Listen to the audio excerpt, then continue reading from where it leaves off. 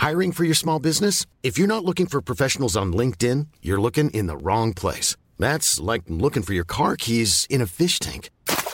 LinkedIn helps you hire professionals you can't find anywhere else, even those who aren't actively searching for a new job but might be open to the perfect role. In a given month, over 70% of LinkedIn users don't even visit other leading job sites. So start looking in the right place. With LinkedIn, you can hire professionals like a professional. Post your free job on linkedin.com/spoken today.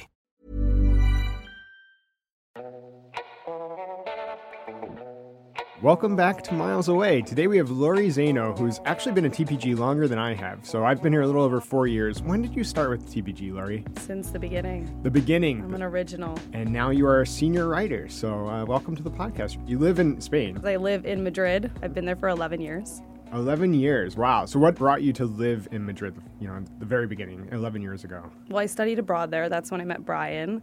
And I was living in New York and I was working and I just was so attracted to the culture and the food and the people and I just fell in love and I couldn't wait to go back. So I finally did and then I never left. Did you set out to move there or you went on vacation and you're like, I'm never going to leave? Well, I originally went to do a master's degree, which was supposed to be a 1-year program. 11 years later, here I am. So I've been to Barcelona many times myself. At least a dozen times, I think. I've actually been to Spain, but I've only connected in Madrid. I've never actually stayed in the city. And so you're giving me some looks. So it's definitely overdue. A lot of people tell me that. A lot of people say, oh, well, I've been to Barcelona. It's kind of like saying, I'm from the U.S. and someone says, oh, I've been to New York. And don't get me wrong, I love New York, but it's not completely representative of the entire United States. And Barcelona is a great city, but Madrid is really the soul of Spain, in my opinion. Sell me on Madrid. Why do you love the city so much? Okay, well, Barcelona, for example, it's a great place, and they have some really amazing architecture, and you have the beach. Madrid doesn't have maybe all of those huge famous landmarks that you might find in Barcelona, like the Sagrada Familia, but the whole city is like a landmark. It's so authentic. It's so Spanish. It has such a vibe and ambiance. Everyone there, the locals, they just love life. They're always out walking around, kids, older people. Everyone is out all the time in the plazas, the squares. It's got such a nice energy. Is it a very walkable city? I always call it a small village. Even though it's a capital city, it's also easy to get around the city center on foot. It's very doable. Where do you live in Madrid? I live in an area called Barrio Salamanca. It's known for shopping, so if you're a shopper, you want to get to Barrio Salamanca for all the big boutiques and some of the cooler small spots. How would you spend 3 days in the city? If you're going for a long weekend, what would you say are the must-dos, the must-eats? Where in the city would you kind of focus your efforts? Definitely check out the Retiro Park, which is kind of Madrid's version of Central Park, but quite a bit smaller. It's beautiful, lots of monuments and fountains. It's a really nice place to hang out. Be ready to walk around. It's a walkable city, so bring your gym shoes. And Malasaña, Chueca is a great neighborhood for restaurants. You can walk around in Barrio de las Letras. They have homes on the street. It's really, there's a lot of cool neighborhoods you can check out. If you love art, the city has amazing art museums. I've heard that before, yeah. They call it the Golden Triangle of art museums. They have the Prado, the Reina Sofia, and the Thyssen, and all three are fantastic. So if you love art, you're in the right place. There's a lot of other smaller museums. The Sorolla Museum is really impressive. It's kind of a hidden gem, I think, that a lot of other people don't know about. And eat and drink. It's one of the greatest cities in the world for food. So you can spend a whole day or 2 days or as long as you want just hopping from bar to bar, having tapas, having Tinto de Verano, which is not sangria. It's better than sangria. Do they have sangria for the tourists? Oh, they do. But you shouldn't drink it because sangria, they kind of throw in whatever they want. Right. But Tinto de Verano is always the same thing. It's red wine mixed with Fanta Limon, which is like a lemon drink, or Casera, which is kind of like Sprite, but way better. What is the food like? Is it similar to Barcelona? I mean, what are some of your favorite dishes? Well, I think the best thing to do if you want to sample food is to check out some of the food markets. So everybody knows about the more touristy San Miguel market, but there's markets all over the city, from really chic, cool ones like Platea. They have really gourmet tapas and different seafood and cheese bars and different things that you can try all sorts of food, or you can go lowbrow to some of these more local markets and just get a slab of meat on a slab of bread, which I know doesn't sound so appetizing, but is some of the most... Well, everything's very fresh too, right? I mean, exactly. people are shopping for, same day to cook at home. They're going to the market every day to buy ingredients. Everyone, if you're low carb, it's not a city for you. Everyone loves bread there, but everyone's thin, so whatever they're doing is working. You know, a lot of walking. Oh, tons, yeah. But you should definitely try one of the most famous kind of quick dishes in Madrid is the bocadilla de calamares. It's like a seafood sandwich, I guess, with fried calamari on a baguette. I mean, so It's obviously wild. you're eating late, and so you're probably getting started pretty late too. I've had dinners last till 2 a.m. And that's perfect because that's when all the clubs open. But you know, it's funny. Everyone goes out for a drink after dinner. It's called getting a copa. You get a drink after dinner. Everybody does it. Doesn't matter how old or young you are. Everyone goes out for a drink after dinner. It's just what you do. So a lot of bars are open till 3 or 4 a.m. Clubs open 2, 3 a.m. I mean, they open a little bit earlier, but no one actually goes until later. So if you're ready to party, Madrid is your city. Oh, man. Well, I'll have to stay on East Coast time, but then I can do it, I think. Exactly. And rooftop bars. You should plan to go to a rooftop bar. They have a lot of new ones in Madrid. A lot of them are on hotels. So the best one in the city for really the most amazing views is on top of the Círculo de Bellas Artes. It's like an art center, and it costs, I believe, €4 to go up, and the views are incredible. It's really worth the money that it costs to go up. And another one, I really like the views from the Hyatt Centric rooftop.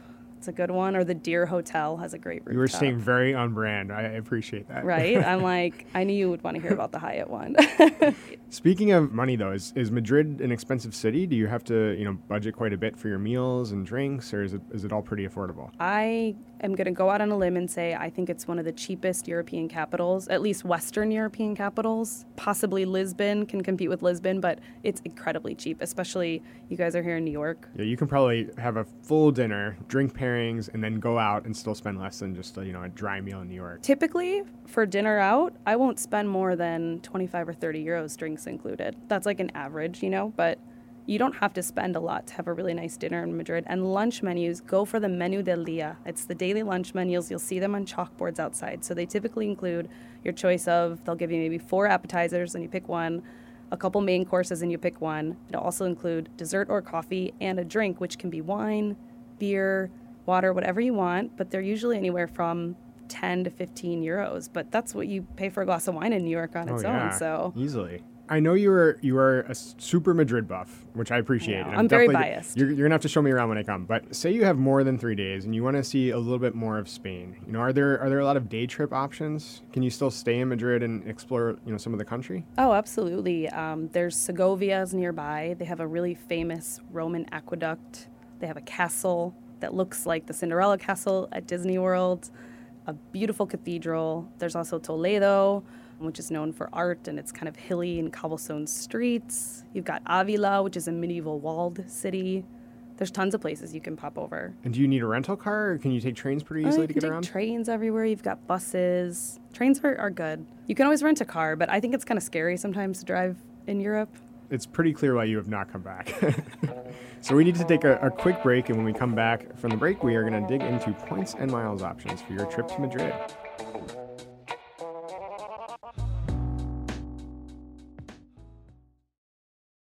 I've actually connected in Madrid quite a few times, even though I've never been to the city because it's the hub for Iberia, right? Right. Have you been to all terminals or I've just been to the One World the terminal? new terminal, which was new when I went in college, so it's probably not very new anymore. Yeah, that was a but while ago. It was very impressive.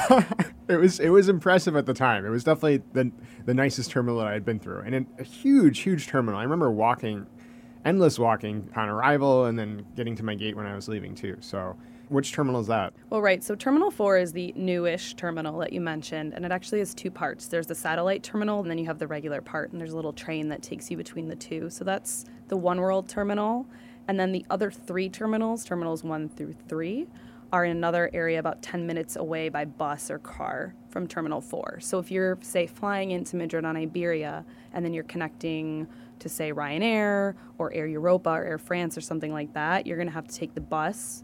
I mean, guess you could get a taxi, but there is a bus that goes to all the terminals to get to the other 3, and then you can walk between those. Oh, okay. Yeah, no, I was connecting to, I think it was another Iberia flight on both of my trips through Madrid, so it was very easy to do. So maybe not the best hub to pick if you're connecting, to another airline. Why would you just skip Madrid? You should stay in Madrid for a few days and then take your Ryanair flight out to, Bologna or... Since you're buying multiple tickets anyway, you might as well, pop in a stopover there. Yeah, and Madrid is, like I said, it's a cheap city. It's really easy to get to the city center from the airport. Can you take a train just from the There's airport? so many ways. You can take the metro. It's about 45 minutes, depending on where you want to go. There's airport buses that leave from different places around the city. One's 24 hours. You can take the train system, which is different from the metro. It's only about 20 to 30 euros in an Uber, and it's a flat fixed rate from the airport to anywhere in the city center for 30 euros in a taxi, and it's only about 20 minutes, maybe less if there's no traffic. So it's really just easy. You fly the low-cost carriers as well, but I see you on I do. Iberia quite a bit. Every time you come to the States, are you flying Iberia? Not always. I do One World, so it's sometimes American, but you actually have a ton of different choices from the U.S. United flies there, Delta, American, and then obviously Iberia. And then if you want to change, you have Norwegian. You have a ton of different carriers if you want to be changing around Europe. Mm-hmm. It's very, very, very well-connected city. It's very easy to get there. And Iberia actually has some very good redemption rates, if I recall, especially if you're going off-peak. They do, and they're flying their new A350 now from Chicago, which is exciting. Oh, nice. Brand Okay. new Have you been aircraft. on board yet? I have. I've reviewed business class. I've reviewed premium economy, and JT Genter has reviewed economy. Okay. I think we I have got it the covered. better end of the, I think I got the better end I of the would deal say. there. So how's the new biz? It's nice. It's, Iberia, they're not my favorite airline, but it's the most convenient, really, if you're living in Spain. Mm-hmm. They do have some great redemption rates, as you mentioned. You can get there off-peak for 34,000 Avios one way from Chicago. And that's business In class, business, right? yes. Okay. Business class, Yeah, which is really a great redemption if you consider that's a long flight. Yeah, it is. It is. Especially if you're on the westbound leg. It's 7.5, 8 hours. More. It's almost 9, I think, sometimes if the winds are strong and you're That's flying against. enough time to really enjoy it. Right. For 34,000 Avios, not bad. Well, the interesting thing about Iberia's off-peak calendar, which you can find online, is that it's really different maybe from the peak times for, say, American. They're working with Spanish time. So July and August are when most Spanish people go on vacation. And so those are all peak times. But there's a lot of holidays in the U.S. that you might be able to get off-peak, like around Thanksgiving. Most of October, second half of September is considered off-peak. A lot of November around Thanksgiving, too. So you have a lot of options to get those off-peak And tickets. that calendar is built more around people leaving Spain than coming to visit. Exactly. So it really benefits a U.S. traveler that has different times when school lets out. Well, I really love that I can transfer my Chase and my Amex points to Iberia as well, which makes it really easy to get a bank going there. Let's talk a little bit about the hotels. I know that you live in Madrid, so you're probably not staying at the hotels. But when friends come to visit, what recommendations do you have for them? Madrid is having a moment with hotels right now, actually. If you want to use your points, you're in luck. There are so many points properties in the city, around the city, outside of the city that you can stay in. One of the most popular ones is the Westin Palace. It's a Bonvoy. That's $50K per night for a redemption, and they just renovated it. And we have a review out on the site if you want to check it out. Another Bonvoy option is the Santo Mauro. Another what option? Bonvoy. Or we could say it in a Spanish accent. It would be like Bonvoy, since we are talking about Spain. So the Santo Mauro, it's an autograph collection property. It's also 50K points. We have a review up if you want to check it out. It is in an old palace, and it's a really beautiful property. It's just very exquisite. Is the Westin Palace in an old palace as well? I believe so, actually. So 2 palace Bonvoy A hotels. lot of buildings in Spain are old palaces, Right. actually. So a lot of hotels. There's a lot actually that are in old palace buildings. And But how would you say World of Hyatt in Spanish? Hyatt El Mundo de Okay. Hyatt. I don't know. Okay, all I right. don't know. That sounds Hyatt, better. I don't. Yes, Yeah, but if it's- you have your World of Hyatt points, you have a couple other right. options. So there is the Hyatt Centric, which I love. Their rooftop. It's only 20,000 points per night. The Hyatt Centric properties are focused on kind of getting into the local vibe. So they have big fans, like Spanish fans that used to cool off. Well, that's Oh. another way to beat the heat. You have to have one of those handheld wooden Spanish fans. You just carry it around with you and fan yourself. Yeah, or fan all the your time, friends? especially on the subway. You'll see like lots of people doing that. Or sometimes to block the sun, you'll like hold it in front of your Oh. face while you walk. If you want to look very Spanish, you Yeah. can do that.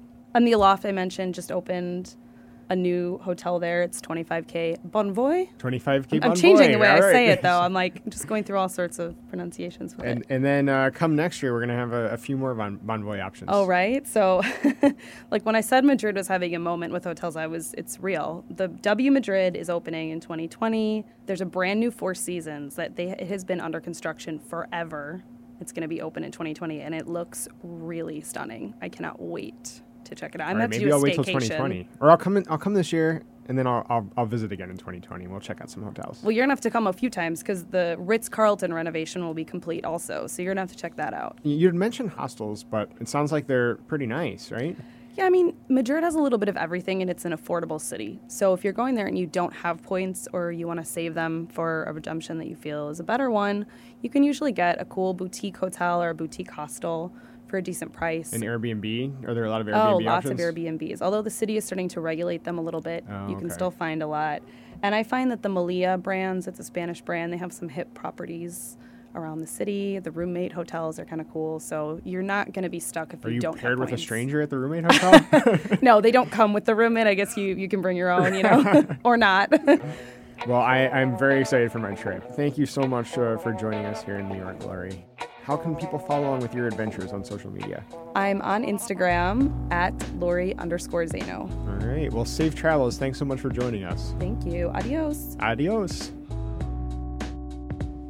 That's it for this episode of Miles Away. Thanks again to Lori Zaino. Again, I am your host, Zach Honig. This episode was produced by Margaret Kelly and Caroline Chagrin. Our music is by Alex Schiff. If you've been enjoying Miles Away so far, please subscribe, rate, and review on Apple Podcasts, Spotify, or wherever you choose to listen.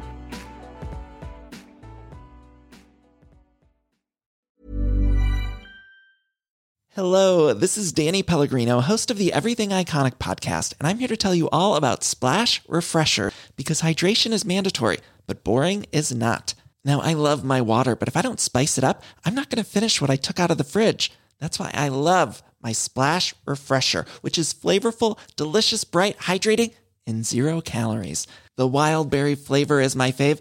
No, wait, is the pineapple mango flavor my fave? You know what? All 5 craveable Splash Refresher flavors are my fave because they're so delicious. So get hydrated and enjoy it with Splash Refresher.